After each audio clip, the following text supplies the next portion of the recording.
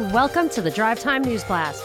30 minutes, 45 for patrons. Jam-packed with news of the day from a perspective of truth, liberty, and justice. This is Monica Perez. And I'm Brad Binkley. Our top story, jury selection has begun in the Derek Chauvin murder trial in Minneapolis. You've been watching this, right, Binkley? Yeah, I've been watching it, and it's pretty interesting. It's very telling on the bias that people have adopted over the course of the past year. Because this is the story where Derek Chauvin was the cop who had his knee on George Floyd's neck while George Floyd was saying, "I can't breathe," and then died. And they have actually put out video just this week that was more comprehensive, like 30 minutes of video start to finish. Kind of coincidence. I don't know. Yeah. But anyway, so Derek Chauvin is alone on trial right now, right? Yes, he is alone on trial, and some of the questions that they've asked jurors is they've asked them how they feel about Black Lives Matter. They've asked them how they feel about Blue Lives Matter.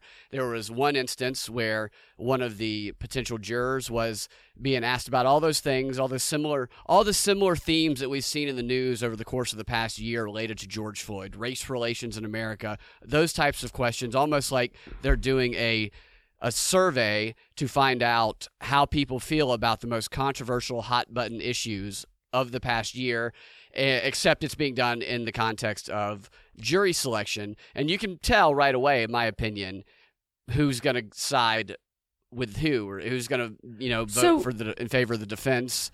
The potential jurors are being screened on live TV. You get to see their faces? No, you don't see their faces, but you do hear their voice. Oh. And one of the potential jurors expressed concern that they would be targeted if they were part of the trial, that they would be targeted by BLM. And of course they would be concerned. I think anybody who's involved in this trial should be concerned about that. This is a public display. We don't have to get asked these questions live on television. You can hear people's voices, and you can find out the information about who these jurors are. Information is already leaked about some of them. But what it feels like in the jury questioning, that's a great point, by the way. You don't really see this.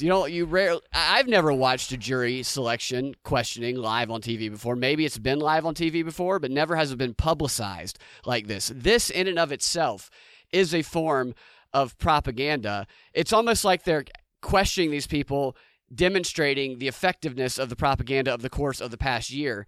There's a show on Netflix called Trial by Media, and it's about how the media determines the verdict of some cases before it ever goes to trial, kind of poisoning the well, making it nearly impossible for that person to get an actual fair trial. And I think what we're going to see here is, I don't think there's a chance, if this were no media coverage and no controversy surrounding it, I think there's almost a zero chance that Derek Chauvin would get convicted.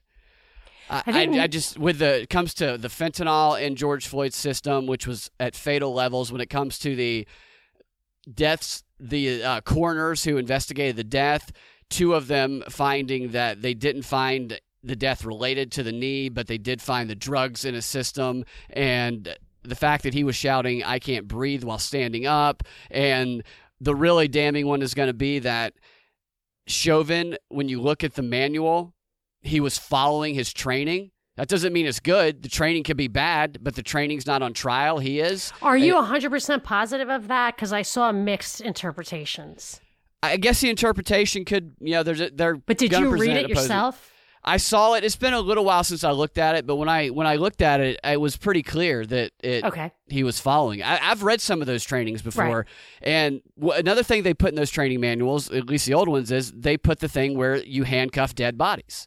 And the training manuals have some pretty intense and strange things in them, and the cops learn to follow those. Now, I think they've already gone and changed some of that in Minnesota. Well, they vary from region to region, and it seems very clear to me that in the 21st century policing from Obama, as well as what came out in the Capitol Hill Task Force that we talked about yesterday, clearly it's all about normalizing policy. Even if they can't make a federal law about it, they do it behind the scenes by coordinating between federal and local. But I have a few comments about what you said already before we move on, is that they tend to try, they really try hard, if not I mean, always, that the jury pool should be people who never ever watch the news, are totally oblivious, which is possible. I mean, I was listening to one of the many Robert Barnes, who we're going to talk to today, his discussions of this case. He said, you would be surprised how many people are truly untainted by the media. It gave me hope for humanity, to be honest. But really, that's interesting. Yeah. Yeah. Because he says that most people do voir dire stupidly. He cringes when he sees other lawyers do it. You have to have some a little deeper sense than what you normally see. But that's why they sequester juries and stuff. They don't want you to see the news or anything during the process. But it seems like there has been an effort to taint the jury pool broad and wide and far. And he says you can just move it over one district or two and get rid of that if you want to. But I don't see here. I don't know if that's possible. Because with social media and that stuff poisoning people's brains, he thought it was possible. Maybe in this case. In this case, maybe interesting. Yeah, it was an interesting conversation he had on Sunday. It was live stream. It was good. So I also think that normally you would not witness voir dire because it's kind of boring. They ask questions that you wouldn't expect. Are you talking about jury selection when you say that? Yes. So when you're talking to them like so people are going to be watching this unusually much, this particular thing. Yeah. So I agree with you. It's just an opportunity for the lawyers. I'm assuming whatever. I don't know who the lawyers are or what their agenda is, but it is an opportunity to get those ideas out into the world to a rapt audience. It is. So it's just a propaganda opportunity. Mm-hmm. And I thought it was totally weird that the defense wanted to bring a third charge in, because if you're right and this guy could never get convicted on second degree, you would leave that third degree out so that you get dismissed. Otherwise, the jury will go for the third degree. You see, I saw that yesterday, and then I saw later in the day an article that said it was prosecution wanting the third charge in. And then I saw another article that it was saying that the defense wanted the third charge in. I got real confused over that because I agree with you. I thought it was strange too, because that actually increases the likelihood that he's going to get convicted if that third charge is brought in. I'm going to try to find some clarity on that later today. If you want, I mean, I do recommend this Robert Barnes, his thing. It's with Viva Frey on YouTube. It was a live streamer. He talks about this on Sunday. I'm sure it's illuminating. He's like, that guy is he gets it. Yeah. I think this case is just to cause chaos and division in Minneapolis and across the country. I really don't, and I'm not saying that it's terrible that what happened. The whole thing is a terrible situation, but with the law and everything, it's complicated. It doesn't boil down just to the optics of it when it comes to the legal process. I just don't think there's a legitimate chance that he would get convicted unless this is proving that the power of the digital mob can overtake the power of following the legal process. Yeah. But what do you think the agenda is with the law enforcement preparation happening in Minneapolis? Well, see, they have a thing called Operation Safety Net that they are implementing, and this is a coordinated emergency preparedness response with the city of Minneapolis, the county, and the state of Minnesota and federal partners working on a coordinated safety plan during the trial and after the verdict. It's collectively known as Operation Safety Net. They've allocated $36 million to this multi-layer security that they're building. They're building fencing around the courthouse. They're having local businesses also create their emergency preparedness plans. They're urging them to do that. They're getting ready for Ferguson 4.0. So we can see a pattern here between Portland, Capitol Hill, Minneapolis about building walls and fences around federal or government properties, which I think would be, I think that there is a dangerous possibility there that's designed to intimidate lawmakers, like they're doing this for the military and law enforcement, intimidate those who do not go along with the plan. So it's like the Q people would say there's a military coup against the bad guys. And I'm saying where it may well be that there's a military coup in support of intimidating some of Congress, and this kind of stuff folds in there. I don't really know, but clearly there's a pattern. Clearly there's an agenda. Clearly the part of the agenda is coordinating across branches of government and state and local and federal, all of that stuff. Obviously, they're trying to get everybody on the same page. I agree. And I wonder, too, if all of the evidence is presented, let's say they present this case live, and it's clear that there is no legal bounds for the charge. It's not going to change a thing in the minds of the people who think that justice needs to be served. So I just think this could really just show how powerless the legal system is at this point in time in our current culture. Yes, I think that there's a real problem about the uneven application of law, not holding to the law, the court looking at laws and judging them based on their policy objective and not actually just applying the law. We have an absolute crisis in the separation of powers in this country. It's just not working. And I also think there's something fishy about the Chauvin case in that when I look at the Chauvin's mugshots, we know he's been arrested in the past, or at least charged with malfeasance. I'm not sure he was ever in an orange jumpsuit, but he looks a lot older now, not just 1 year older. And I look back at those videos and I don't know if you looked back and watched the whole 30 minutes of George Floyd, how many of those people were wearing masks, if any. And if you look closely, make sure it wasn't photoshopped or whatever, people should have been wearing masks back then. Wasn't that long ago. And then in one of those videos, I noticed, and I always think this is pretty suspect, when the cop cam or the dash cam has the wrong timestamp on it, according to what the official narrative says. So I think that games have been played about when this actually happened. I think that the timing of the release, there's a possibility of that. I'll go back and look at those 30 minutes of video to see if that makes me feel more or less like that's the case. We'll see. Yeah, I'm open to being persuaded. The legal process, the whole thing's a terrible situation. Oh, well, we'll see. We'll see. This will know the answer. False flags, you don't always know the answer. Right. This, we're going to have an outcome. I worry about the people who go to protest because people are going to get hurt. It's going to be dangerous. People might die, and there's going to be people there who don't realize that this is a setup to cause conflict. Yeah, no, I agree with you. That's a good rule across the board here. So to lighten up a little bit, I don't know if you saw this, but there's a lot of image manipulation around Biden. Of course, it has to be both ways. People want to say he's great. People also want to say that he is losing his mind. Part of that theme is that he won't answer questions. This is going to be a kind of meme rising or theme rising. Yesterday was a totally weird example where he ends up he goes for a photo op, I guess, or whatever, a glad handing opportunity at a local hardware store that benefits from the $2 trillion COVID relief bill. So glad that guy gets, $1,000 or whatever. And the press was there, obviously. It was a photo op. And they asked him questions which he would not answer. And I just think it's funny because it's clear when they're unfolding a theme, and this is obviously one of those themes. Well, he's doing a tour. This is his big tour he's going on. He's going around to local businesses to demonstrate how effective the stimulus package is, the economic relief that he's bringing. Because he's running for office or what? I mean, that just seems like a weird thing to do. Yeah, I heard Chris Cuomo talking about it last night, that Biden was going to be giving his first talk.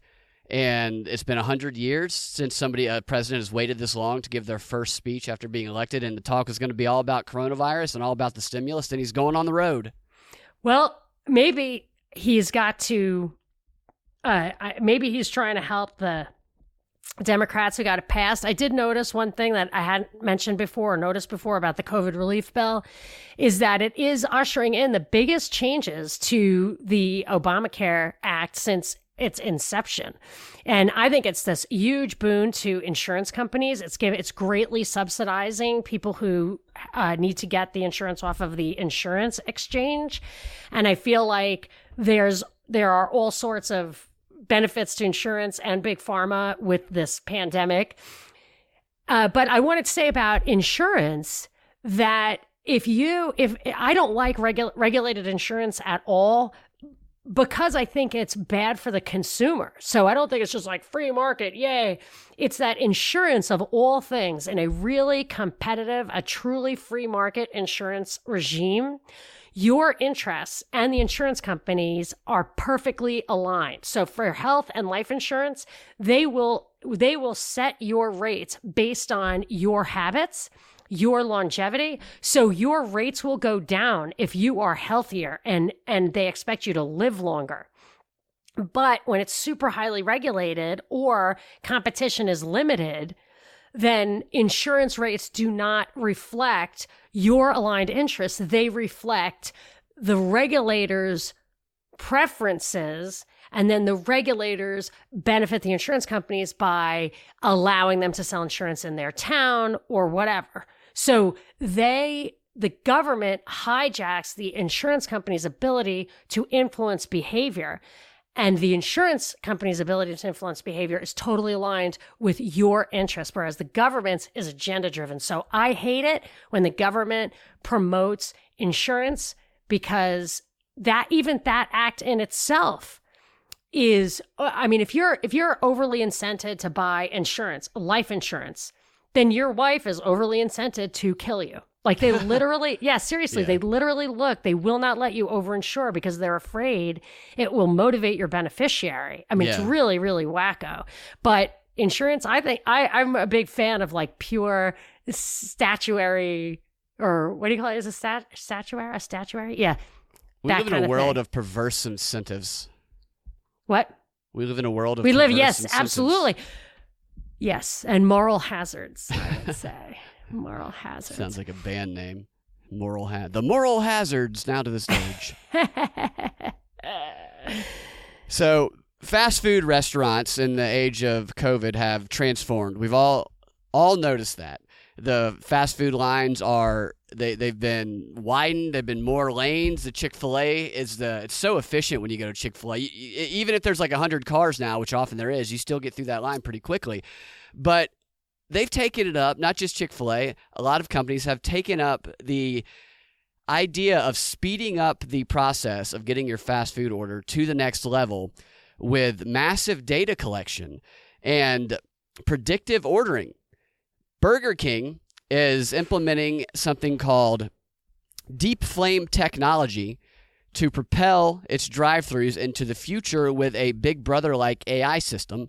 And this deep flame technology, what it does is it suggests foods that are particularly popular in the area that day. It uses other factors as well, like the weather, to highlight, maybe an ice drink over a hot drink. It uses Bluetooth technology that will be able to identify customers in the Burger King loyalty program and show their previous orders.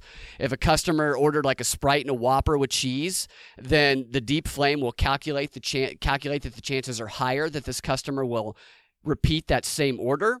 And McDonald's is implementing something similar, except they're using an AI technology from Israel that creates personalized digital promotions for the specific people driving up to the drive-through window.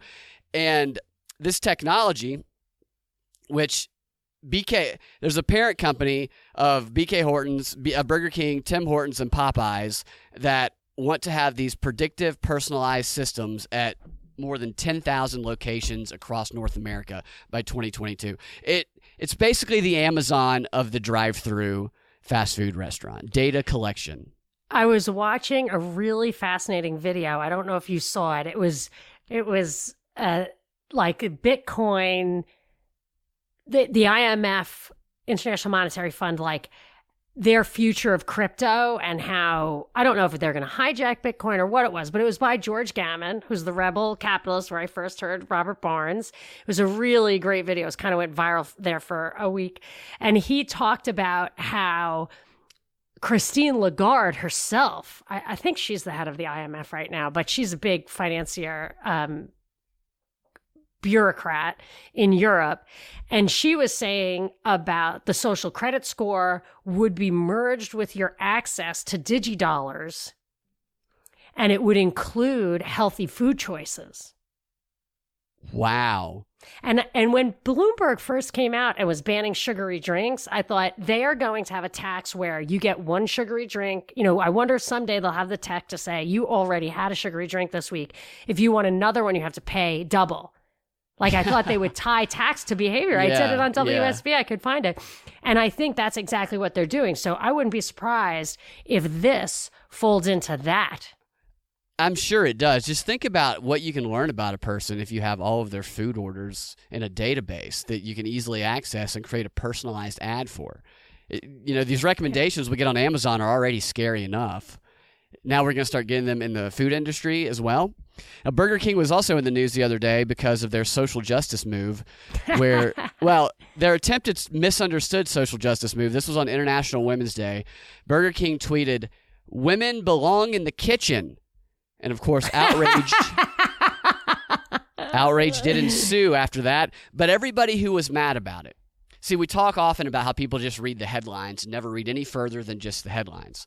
Had everybody who was angry about this tweet continued to read further, they would find that this was Burger King's attempt to virtue signal and show that they are aligning with, you know, the Great Reset and everybody else. Because after they said women belong in the kitchen, the tweet right below it said, if they want to, of course, yet only 20% of chefs are women. We're on a mission to change the gender ratio in the restaurant industry by empowering female employees with the opportunity to pursue a culinary career. And we're proud to be launching a new scholarship program which will help female Burger King employees pursue their culinary dreams. So they were actually doing the whole equality thing, but the first thing they put up seemed like it was chauvinistic, and I guess nobody just read further. They only saw the headline, and everybody was mad at him. Well, it was an attention grabber, but I think it points out to me that it's okay to cook for money, but not for love. Like it's always wrong to serve your family. It's like, it's better for you to go be a secretary and make exactly as much as you have to pay in daycare, so long as you're not taking care of your own kids. But it's also okay to be a pediatric nurse or a daycare. You know, it's okay if your job is to be a kindergarten teacher, but it's not okay if you're a mom who homeschools your kindergartner.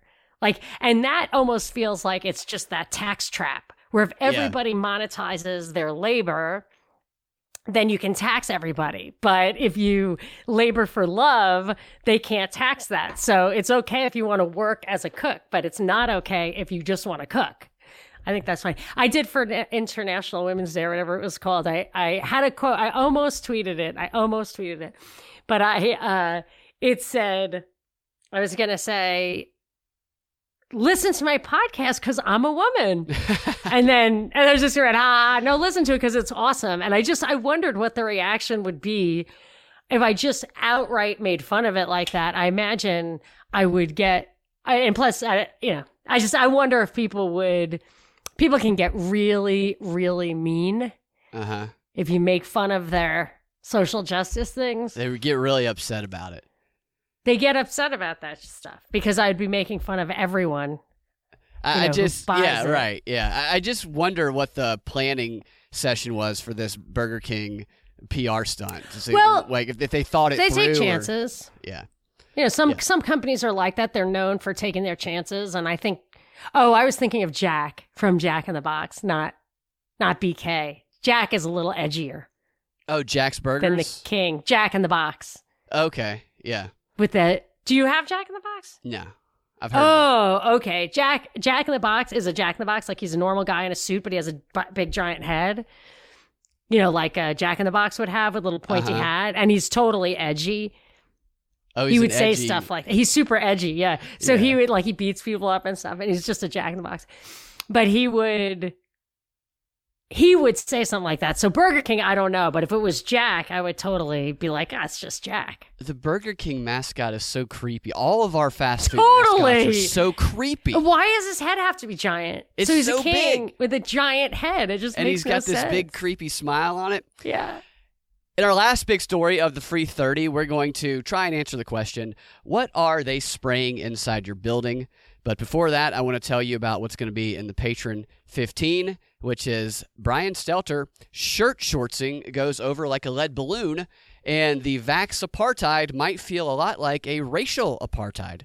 And I want to give a big thank you to our sponsor of today's show, which is Neighbors Feed and Seed, neighborsfeedandseed.com. Neighbors has everything that you need for good living, for sustainable living, for healthy living. They have chicken seed, bird seed, organic dog food, dog treats, organic heirloom seed packs. You can call the shop, talk to Bill, email Bill personally. You'll get the best customer service you're going to find around town. Check out Neighbors Feed and Seed. And for all of our Propaganda Report listeners, you can get 20% off of Neighbors Feed and Seed's organic and non-GMO seed pack grab bag if you just type in the coupon code PropReport when you check out, and you will get that 20% off discount. And Monica, I know you have an announcement. Yes, we are Neighbors is hosting our Atlanta meetup yet again, and I do have to buy the tickets straight to Atlanta just to make sure that I do not get interfered with on my way.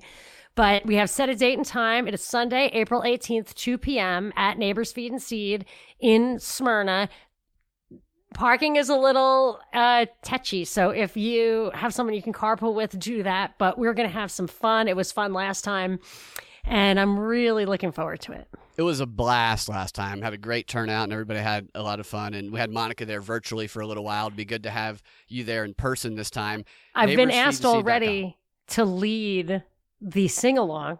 We did have a sing-along at the thank end. God JJ Boogie will be there because he Yes. is going to have to lead the sing-along.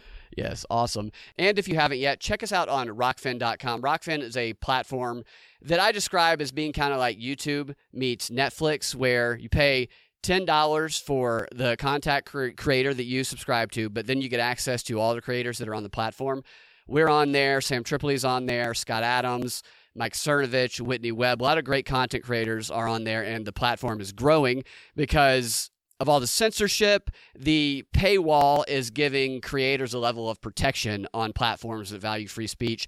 And what we do on there is we deconstruct the panel discussions from the Council on Foreign Relations, Chatham House, Brookings Institution, and we break down all the ways that these quote, elites, these unelected people are trying to shape policy and shape the world that we live in. It's very eye-opening to hear from the horse's mouth what they're planning to do and then watch it play out in real time in the weeks that follow. Always very, very interesting to dive into that. So check that out at rockfin.com/propaganda report. And now on to our final story of the day. Okay, I just read this in a couple of different places. It made me a little worried for you all in Georgia and Tennessee.